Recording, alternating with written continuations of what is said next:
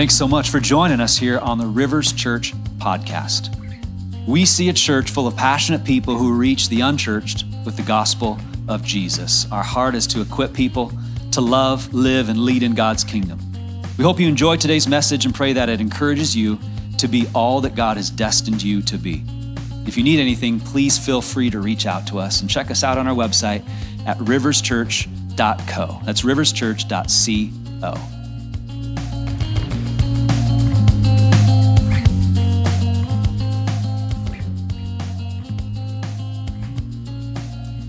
We're going to be in Revelation 13, starting in verse number 1. And the dragon stood on the shore of the sea, and I saw a beast coming out of the sea. He had 10 horns and 7 heads, with 10 crowns on his horns, and on each head a blasphemous name. The beast I saw resembled a leopard, but had feet like those of a bear, and a mouth like that of a lion. The dragon gave the beast his power and his throne and great authority. One of the heads of the beast seemed to have had a fatal wound, but the fatal wound had been healed. The whole world was astonished and followed the beast. Men worshipped the dragon because he had given authority to the beast, and they also worshipped the beast and asked, "Who is like the beast? Who can make war against him?" The beast was given a mouth to utter proud words and blasphemies, and to exercise his authority for 42 months. He opened his mouth to blaspheme God and to slander his name in his dwelling place and those who live in heaven. He was given power to make war against the saints and to conquer them. And he was given authority over every tribe, people, language, and nation. All inhabitants of the earth will worship the beast, all whose names have not been written in the book of life belonging to the Lamb that was slain from the creation of the world. He who has an ear, let him hear. If anyone is to go into captivity he will go. If anyone is to be killed with the sword he will be killed. This calls for patient endurance and faithfulness on the part of the saints. Then I saw another beast coming out of the earth. He had 2 horns like a lamb, but he spoke like a dragon. He exercised all the authority of the first beast on his behalf, and made the earth and its inhabitants worship the first beast, whose fatal wound had been healed. And he performed great and miraculous signs, even causing fire to come down from heaven to earth in full view of men. Because of the signs he was given power to do on behalf of the first beast, he deceived the inhabitants of the earth. He ordered them to set up an image in honor of the beast who was wounded by the sword and yet lived. He was given power to give breath to the image of the first beast so that it could speak and cause all who refused to worship the image to be killed. He also forced everyone, small and great, rich and poor, free and slave, to receive a mark on his right hand or on his forehead, so that no one could buy or sell unless he had the mark, which is the name of the beast or the number of his name. This calls for wisdom. If anyone has insight, let him calculate the number of the beast, for it is man's number. His number is 666. This is the word of the Lord. All right, here we go. Revelation chapter 13. You ready for this one? I think we better pray. Let's pray.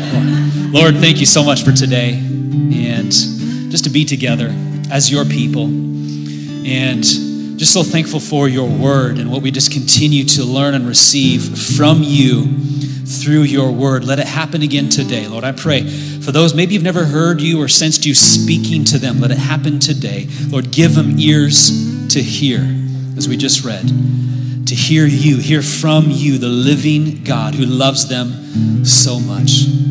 Lord, I pray that we would all be people whose hearts are dedicated to you, who live for you, who love you more than anything else. Lord, let us be people who worship you, true worshipers, Lord, of you in spirit and in truth. I pray this in Jesus' name. And in spite of our friend Taylor's request, we do ask that maybe you didn't hear me before, Lord, but help the Suns win today. In Jesus' name, amen. You may be seated. I had to. I couldn't not. Hey, by the way, next Sunday is going to be a very fun, different, significant Sunday. We're going to tackle a very interesting and very important topic next Sunday. You don't want to miss. next Sunday here, okay? Just mark my words on that. So I just want to say that before we dive into Revelation 13. Here we go. We're talking about the Antichrist a little bit more, and we're talking about that crazy thing called the mark of the beast. You ever heard of this thing? Yeah, of course you had. Everyone's heard of 666 at the very least, whether they knew that was connected to the mark of the beast or not. We've heard about that, this crazy evil number. You know, there's a lot of people that really get freaked out by this stuff.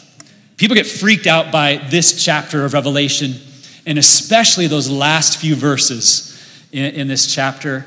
And can I just say this from the very beginning? Prophecy was not meant to scare us, but to prepare us. And so I want to help put some fears at rest. Some of you might have some fears about some of this and the mark of the beast and all that kind of stuff. We're going to have some fun looking at this here today. I want to help put your fears to rest. Maybe you know people that are afraid, and we just avoid anything that could potentially have any identification with the mark of the beast and 666 and all that kind of stuff. Prophecy was meant to prepare us. And so remember, Revelation is the Greek word apocalypsis. That word means it means what is revealed, or a disclosure. So God is revealing things to us in Revelation that he wants us to know. So there's some things he wants to prepare us for. He wants us to be ready. And first and foremost, what we see clearly as we're trying to decipher all the details, we see Jesus is coming back. So in the very beginning, actually, of Revelation, chapter 1, verse 19, we see a very, very clear, I would say, synopsis of the book of Revelation. Jesus says to John, he says, "Write therefore what you have seen, what is now, and what will take place later."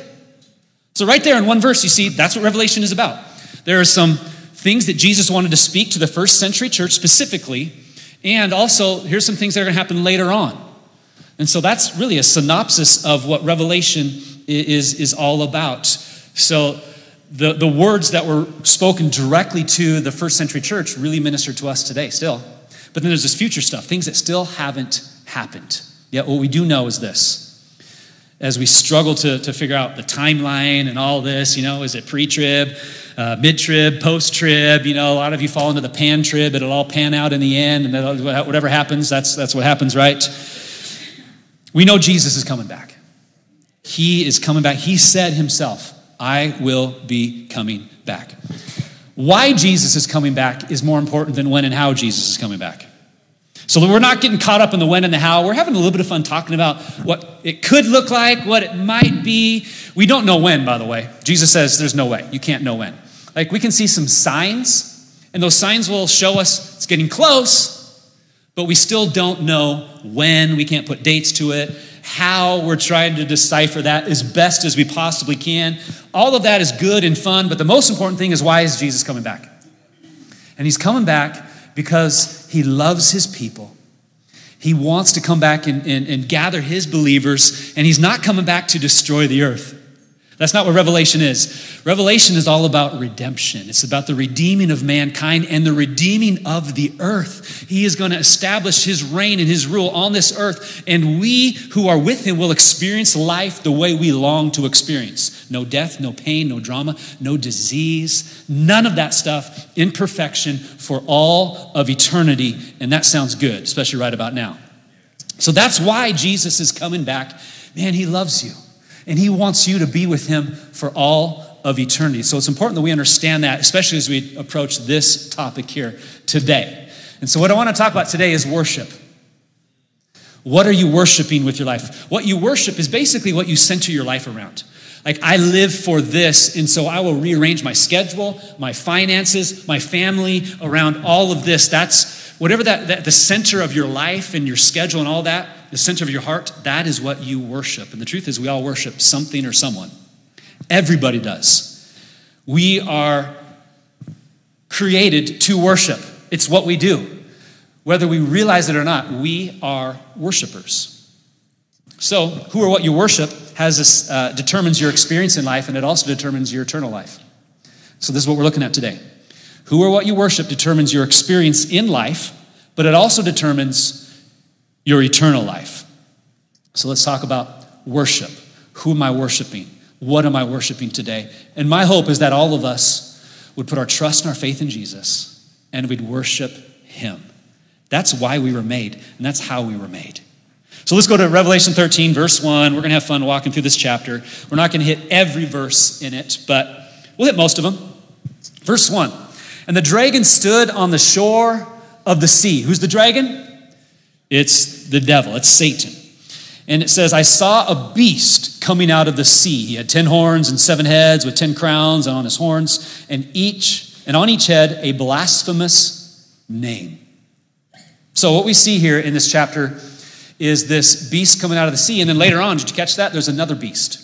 There's 2 beasts. You got the sea beast and you got the earth beast. The sea beast is the Antichrist.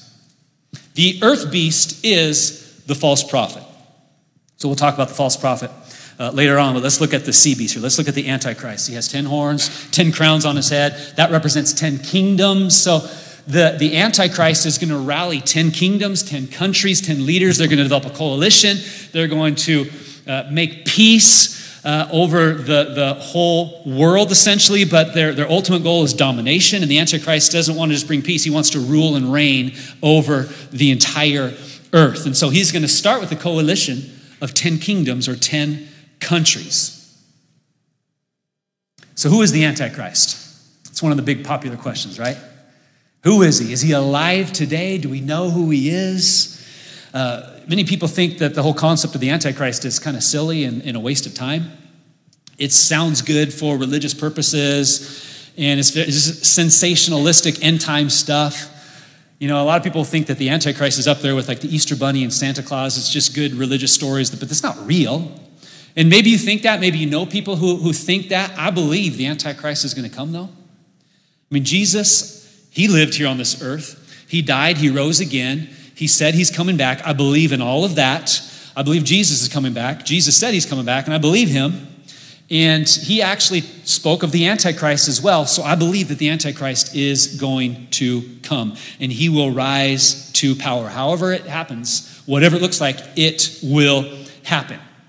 But throughout the ages, people have always wondered and speculated, who is the Antichrist? Is he this guy? Is he this guy? All the way back to the first century. Did you know that?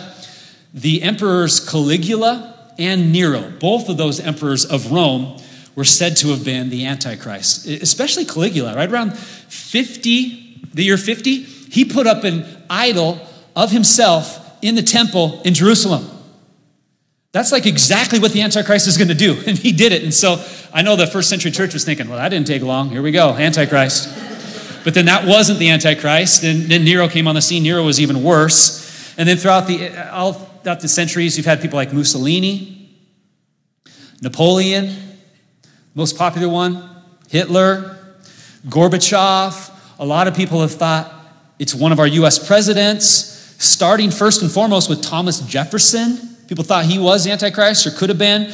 Roosevelt, JFK, even Ronald Reagan. A lot of people thought he could be the Antichrist. And here's why they thought Ronald Reagan. His name is Ronald Wilson Reagan. 3 names, and each name has 6 letters in it, so it's 3 6s. There we go. Ronald Wilson Reagan, 666. There we go. Antichrist, because of that. Some people have thought different popes could be the Antichrist. We don't know. We will know. It'll be very clear someday. Right now, it's all speculation. We don't know. He could be alive right now. We don't know. It depends on how close we are to the end. But there's a lot that we know about the Antichrist when it happens. And Scripture actually talks a lot about the Antichrist, surprisingly enough. He's got a lot of names in Scripture. He's the man of sin. He's the lawless one, or the man of lawlessness. He is the beast. He's later on in Revelation, the scarlet beast, the little horn, the prince that shall come. The word or title Antichrist is not mentioned, ironically, until towards the end of the Bible. 1 John is the first time you see Antichrist specifically. And 1 John is just a few books before Revelation. And so John, probably the same author of Revelation, same John, he writes this. He says, "Dear children, this is the last hour. And as you have heard, that the Antichrist is coming. Even now, many Antichrists have come." And we see clearly in Scripture that the spirit of the Antichrist is already at work in today's age. So if this is what John is saying, if this is in the Scripture, the devil has probably tried through other people to raise them up to be the Antichrist. It just hasn't happened yet. But it will happen. Now, when you study the prophecies of the Antichrist, you can see there's good indication of where he will come from. There's 3 countries in our modern day world that he could potentially come from: Turkey, Syria, or Iraq. It's those 3 countries right there. Now, he could be a descendant of one of those who's moved and all that. That is possible. But when you look at it, it's likely he's going to come from one of those 3 modern day countries. And here's what's really fascinating. I don't have time to go into this, but this just blew my mind when I learned this. But study Islam end times prophecies and what they believe. And when you read this, friends, it is eerily similar to what we read about in the Bible. It's just opposite. And you're like, oh, dear Lord. And so the enemy could very well use an existing religion, and they believe all this stuff's going to happen, but it's so similar but not to what we believe. And it's as if that stuff could come true, but it's not how they thought it was going to come true. This is going to be a little different. They believe Jesus is coming back. And they believe Jesus is coming back to show the world that Islam's the true religion, not Christianity, because they believe in Jesus. And so it's interesting when you study that. All that to say, the Antichrist will rise to power. He will have authority. He will have authority over the world. It's a borrowed authority. It's not a real authority. It's a temporary authority, but he will have the authority. And now remember, the word anti doesn't just mean against. It means instead of. He wants to replace Jesus. He wants to be Jesus instead of the real Jesus. That's his goal. Ultimately, the devil wants worship. It's important we understand that. He tried to tempt Jesus to bow down and worship him. That was one of the temptations.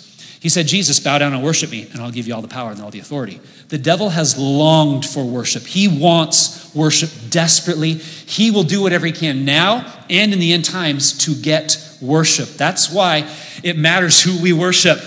Because who or what we worship determines our experience in life, but also it determines our eternal life. So let's go back to chapter 13 here, verse 4. Jump ahead to verse 4.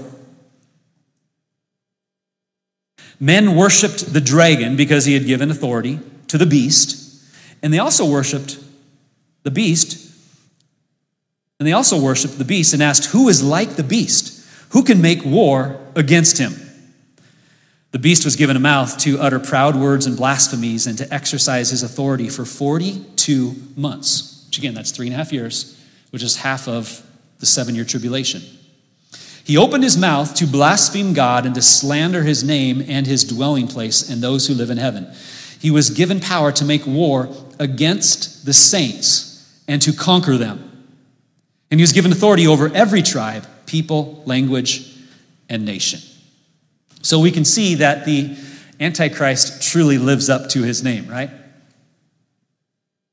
He has the power here over the whole earth, but it says there he has the power to overcome the saints, to overcome the believers. Did you catch that? I was really wrestling with that this week because in the last week we looked at how the believers overcame. And they overcame in verse 11, chapter 12, very, very important scripture in the entire Bible. They overcame by the blood of the Lamb and the word of their testimony. And they did not love their lives so much as to shrink from death. So they overcame because of what Jesus did for them on the cross. That's the blood of the Lamb. Jesus being the Lamb shed his blood. He died on the cross. And allowing Jesus to change their life, living that out, the word of their testimony, they were overcomers. But here now, the next chapter, they're overcome. So I was really wrestling with this. Okay, so they were overcoming, but now they're not overcoming, they're being overcome. So how do you reconcile this? But then I thought about this. If I'm living in the end times and I believe in Jesus, and I'm suffering major intense persecution, and then I die, I'm martyred for my faith, have I really lost? Did he really overcome me? The moment I step into eternity, and I'm now with Jesus for eternity, I haven't lost, friends. I have overcame still, even in that. So just because we die doesn't mean we've lost. See, we sometimes think that death is the worst thing that could ever happen to us. It's not. As we live for Jesus, we are overcomers. Even in death, we are overcomers. No matter what we go through, we are overcomers. And when we die, it's like really a transition into that eternal reward, that eternal life with him. So I haven't lost. And ultimately, remember this, the devil, he's going to lose in the end. So he might have temporary victories, he thinks, but he's not really an overcomer. Not like God's believers are. That makes sense? Like Jesus talked about this. Let's look at the words of Jesus, Matthew 10. And he has some very important words that speak to this idea. Verse 26, so Jesus says, do not be afraid of them. There's nothing concealed that will be disclosed or hidden that will be made known. Verse 28, do not be afraid of those who kill the body, but cannot kill the soul. Rather, be afraid of the one who can destroy both soul and body in hell. Oftentimes, we're so afraid of death, we'll do anything to avoid it. But Jesus is saying, hey, don't worry about that and people, what they can do to you, even they can, no, worry about God's opinion of you. Worry about living for him, because that's going to affect your eternity, is what Jesus is saying. And then he goes on to say, are not 2 sparrows sold for a penny? Yet not one of them will fall to the ground apart from the will of your Father. And even the very hairs of your head are all numbered. Even if you have a few left, he knows the number. So don't be afraid. You are worth more than many sparrows. And then Jesus goes on to say, whoever acknowledges me before men, I will also acknowledge him before my Father in heaven. But whoever disowns me before men, I will disown him before my Father in heaven. So Jesus very clearly says, don't be afraid of what other people can do to you. Don't worry about that. Don't even worry about what the devil, the enemy, can do to you.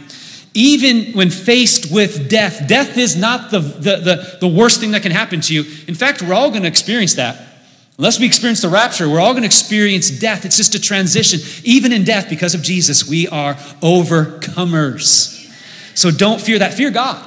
Live for him. Have a healthy fear, reverence, and live a life that just worships God. It's all about our life and how we live. Living for him, worshiping him. That's what we're talking about here today, right? Worship. And last week we wrestled with this question, and I want to pose this question again. Do I love Jesus more than I love life itself? And I think this is a very important question for us. Do I love Jesus more than anything else, more than even my life? That's the goal. And if I love Jesus that much, I won't fear death. But if I have this fear of death and even other things and what people think of me, it's going to cause me to do things that are going to take me away from Jesus. But if I love him more than anything else, I'm going to seek to please him, be close to him no matter what I go through. So, who or what I worship determines the experiences I have in life and my eternal life, right? So moving on, let's look at the earth beast. The earth beast is the false prophet. His role appears to be setting up a false church, a worldwide religion that worships the Antichrist. So let's look at a few verses regards to this earth beast, this false prophet. Verse 14 in Revelation 13. Because of all the signs he was given power to do on behalf of the first beast, he deceived the inhabitants of the earth. He ordered them to set up an image in honor of the beast who was wounded by the sword and yet lived. He was given power to give breath to the image of the first beast so that it could speak and cause all who refused to worship the image to be killed. Interesting. So in some ways, this false beast is going to mimic, or you could say imitate, in a lesser version, the ministry and the supernatural ministry of the Holy Spirit. What the Holy Spirit does. A lot of people call these three people the unholy Trinity. You have the Holy Trinity, God the Father, God the Son, and God the Holy Spirit. And you got this unholy Trinity that we're seeing played out in real fashion right here in Revelation 13. You got the devil, the Antichrist, and the false prophet. And they are waging war against the saints, against the people of God, ultimately against God himself. So that's this false prophet. He set up this religion here, this establishment of a worldwide religion. Everyone's going to be forced to worship the beast, the Antichrist. And that's what a false prophet is. You know that? A false prophet is someone who who pushes people to worship something other than Jesus. So it's funny how people will say, don't listen to this person, don't listen to this church or this pastor, don't even sing songs by this church named Hillsong or Bethel. False prophets, it's funny how people will say that. The truth is, they just have different doctrine than you. Just because they have different doctrine doesn't mean they're false prophets. False prophets lead people away from Jesus. If they're pointing people to Jesus, they are not a false prophet. They just have different doctrine, okay? So a false prophet is someone that pulls people away from Jesus, and that's exactly what he's going to do. He's going to set up what is called this abomination that causes desolation or desecration. It's this image of the beast in the temple in Jerusalem. That's a very significant moment that we just read about here in Revelation 13. It's so significant that Daniel, hundreds of years before, prophesied it's going to happen. Daniel talked about it, and then Jesus quoted Daniel. He's like, when Daniel talked about the abomination that causes desolation, when that happens, that's when it's all getting ready to shake up. That's it. Okay, the end has come. Okay, there's going to be signs where it's coming near, but Jesus points to that one event that Daniel prophesied about, that we're reading about in Revelation 13. Jesus is saying that abomination that caused desolation that's set up in the temple, that's it. The end has come. So this is a very significant moment that's taking place here in Revelation 13. Let's keep reading on here about this false prophet. Let's bring this chapter to a close. Verse 16. He also, the false beast, or the false prophet, also forced everyone, small and great, rich and poor, free and slave, to receive a mark on his right hand or his forehead, so that no one could buy or sell unless he had the mark, which is the name of the beast or the number of his name. This calls for wisdom. If anyone has insight, let him calculate the number of the beast, for it is man's number. His number is 666. Dun, dun, dun. There it is, right there. The number, the mark of the beast. When people think of Revelation, this oftentimes is the first thing they think about. Oh yeah, Revelation, that's where that 666 thing, right? Mark of the beast. Like, this is the number one thing that gets to the top. Like, people want to talk about this and discuss this. It's amazing. People who have no church experience know about 666. They might not know anything about it. They just know that, that's the bad number, right? It's like the devil's number, and it's probably in the Bible. Well, here's where it is. And the funny thing is, this is the only mention in the entire Bible of 666.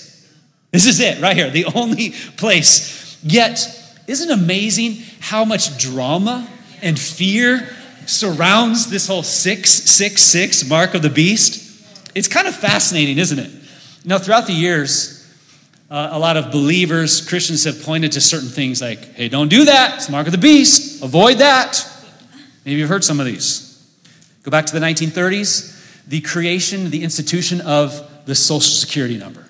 When people were given a Social Security number in the 30s, Christians were like, don't get the Social Security number. That's the mark of the beast. You got to avoid that. 1973, we're introduced to this thing called the barcode. And a lot of people said, don't use barcodes. Evangelical Christians were very adamant about this. There were some people in the first service that were around during the 70s. They're shaking their head. Yep, I remember this. People believed that 666 was in every barcode. So don't use barcodes. Could you imagine not using barcodes when you go to the grocery store today? Okay, it's kind of funny, but it is interesting and sad about how we get worked up about certain things that could be the mark of the beast. Most recent, what's the big one? Don't get the vaccine. It's the mark of the beast. And a lot of conversation, a lot of drama, and a lot of conspiracy around all of this. Bill Gates has got tracking in that, and he's going to want you to be careful with that, okay? So all this weird, crazy conversations going on. It was even in USA Today. Headline, USA Today, is the vaccine the mark of the beast, and all this kind of stuff, okay? So it's just interesting how much drama surrounds one verse in Scripture, isn't it? I heard one guy said, well, I'm going to get the vaccine, but I'll just tell the doctors to put it in my left arm, because then, the Bible says right arm and right hand, and so then it won't be the mark of the beast, right? I'm like, yeah. That's one way around it. There you go. You think about COVID and what we've gone through in this whole pandemic the last couple of years, though, is very interesting. I think about where we were at 2 years ago as we were all still in lockdown. COVID and the pandemic was such an eerie, weird season. And I'll just never forget, none of us will ever forget all that we went through for the rest of our lives. But what did it show us? It showed us that the world can be unified around something globally. For the first time, in perhaps the most profound way, we saw the world coming together, albeit it was pandemic stuff, but we see, this Revelation stuff, it could very well happen now. It's not a far-fetched, like Hollywood type of movie thing. Like, we lived a worldwide experience all together. And it was tough. It was challenging. It was stressful. It was difficult. There was a lot of loss and heartache in the pandemic. But know this, that what we've gone through the last couple of years is going to pale in comparison to what is going to happen in the end times, guys. It's going to get crazier. But the good news is we have Jesus. We got to keep our faith in Jesus and look to him through all of this. And so let me just say, there's lots of conspiracy and lots of stuff out there. If it's not clearly in Scripture, be careful what you believe. Be careful what you listen to. Okay, you listen to some random dude on YouTube and he's going to influence you to change your whole belief system. Like, seriously? Like, don't make life decisions because of random guy on YouTube. Go to the Word, study the Word. If it's not clearly there, just say, that's interesting. And don't rearrange your life based upon that. Okay, I feel like I just got to say some of this because people say lots of crazy stuff. They say it because they want to gain influence. They want to sell things. They say it to strike fear. Why do people want to strike fear in other people? Because fear sells. And they can get more traction on their videos or their books or whatever they're trying to, like, fear sells. It makes people money. So they'll take things like this and they'll strike fear into you. Friends, don't be afraid. That's really what I want to encourage you with today. You don't have to fear the mark of the beast. I do not believe you can accidentally take the mark of the beast. So let me give you 4 truths about the mark of the beast here. Okay, 4 truths that you need to understand clearly according to Scripture. There's more, but here's 4 of them. Number 1, it will be implemented by a Middle Eastern coalition aligned with the Antichrist. Number 2, it will happen after the invasion of Jerusalem. Number 3, the death penalty will be associated with it. And number 4, it will be an intentional act connected directly to the worship of the Antichrist. Have you seen any of those 4 things shape up in our world yet? No.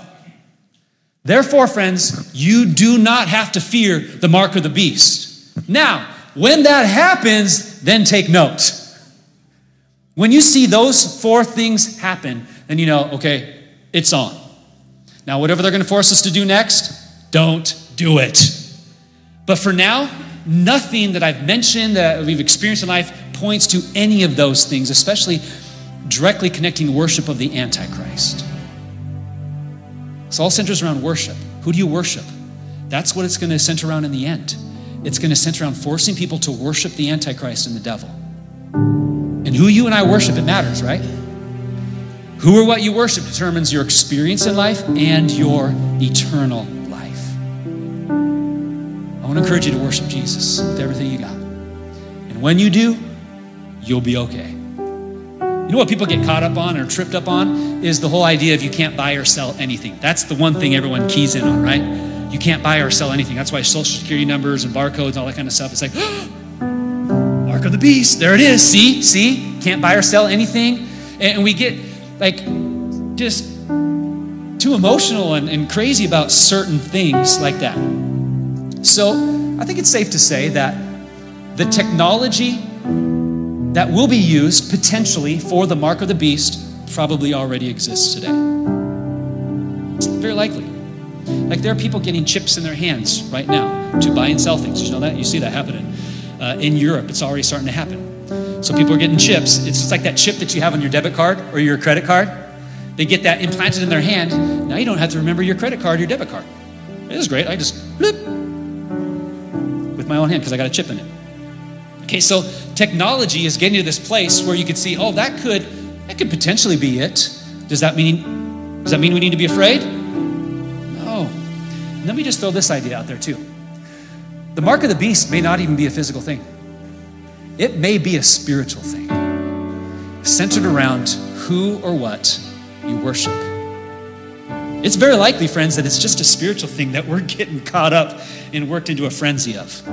Let me just look at a few things here for us. Revelation 7, verse 3. Look at this. Do not harm the land or the sea or the trees until we put a seal on the foreheads of the servants of our God. So God seals his people on the forehead, apparently.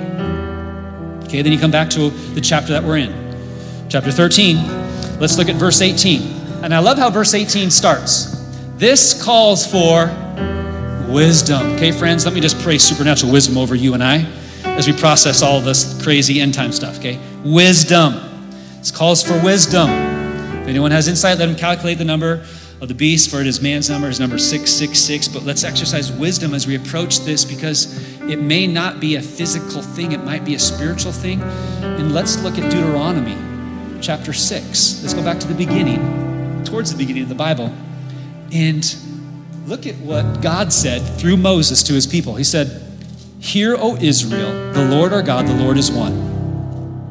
Love the Lord your God with all your heart, with all your soul, and with all your strength." This is the great Shema. Jesus quoted this when asked, what's the greatest commandment? And he quoted the Shema. Love the Lord your God with all your heart, soul, and strength. And he said, and in connection to that, love people. So that's how you show that you really do love God. It's all one and the same.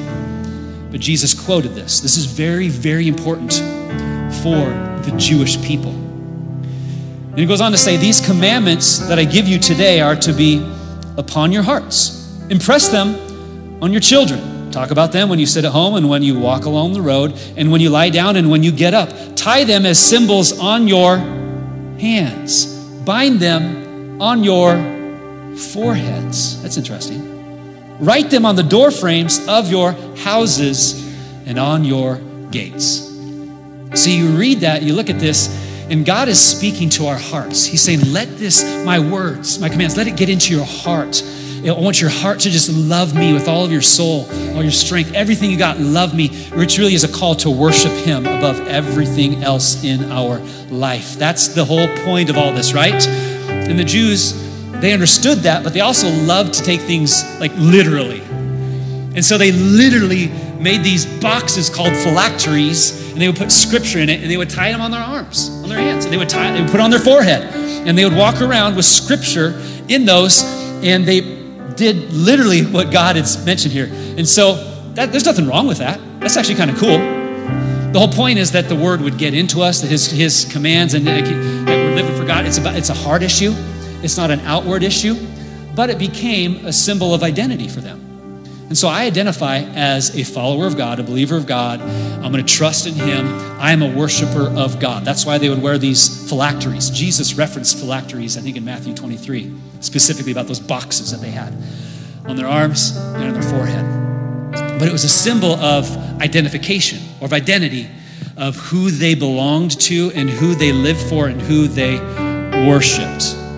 It's a spiritual thing, not just a physical thing. It's a spiritual thing, right? And then let's go back to Revelation 13. And let's look at the verse right before the whole 666 verse, okay? Verse 17. And this is what it says. So that no one could buy or sell unless he had the mark, which is the name of the beast or the number of his name. Did you know that back then they ascribed numbers to letters? And so basically his name in numerical form would come to 666. And so they're just saying this is just his name. This is the name of the Antichrist. That's the significance of this. It's just his name. And then here's what's fascinating. Here's the part we tend to miss. It's the next verse right after 666. It's in the next chapter, so sometimes we think non-applicable. Verse 1, chapter 14. Then I looked, and there before me was the Lamb, standing on Mount Zion, and with him 144,000 who had his name and his father's name written on their foreheads. Whoa, there it was. Remember, so much of Revelation is we're getting like the curtains open, we're getting a glimpse into the spiritual realm.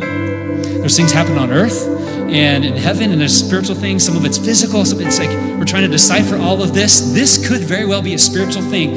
And God is showing us, I know who belongs to me. And the devil knows who belongs to him. He has marked it. God's got a seal. The devil only has a mark.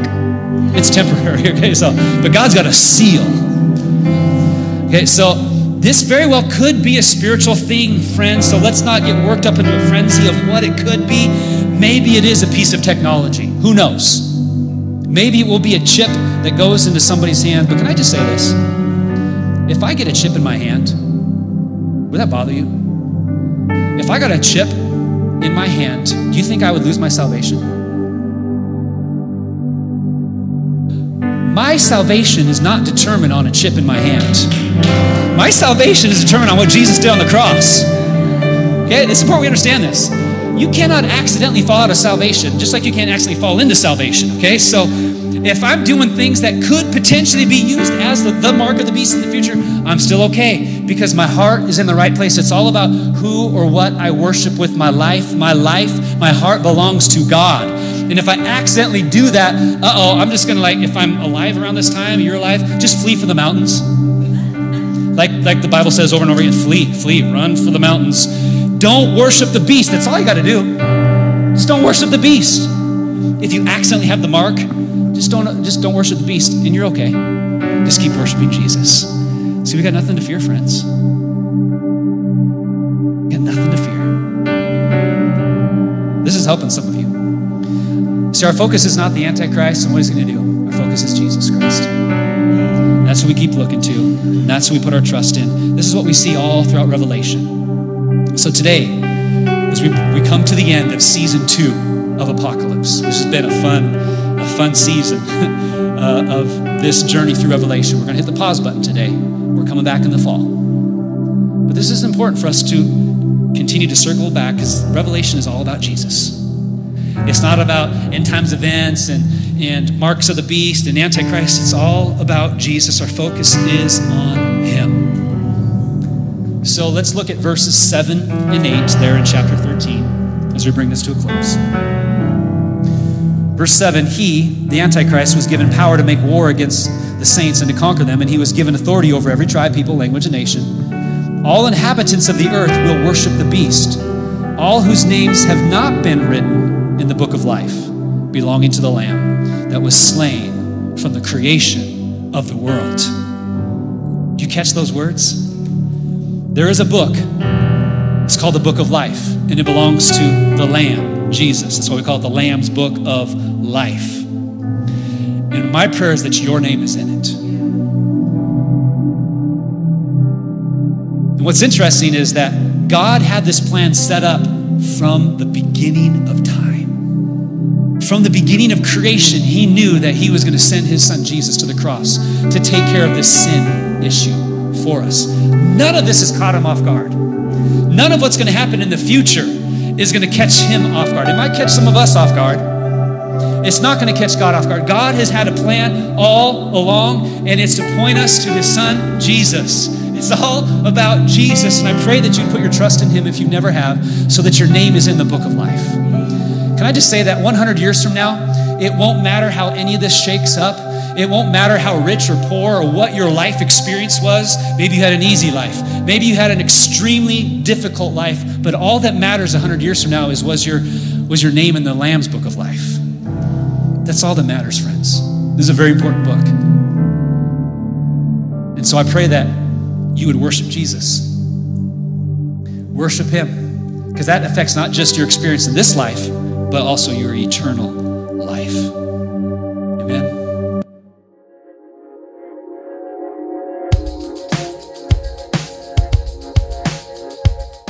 Thanks again for listening to this message at Rivers Church.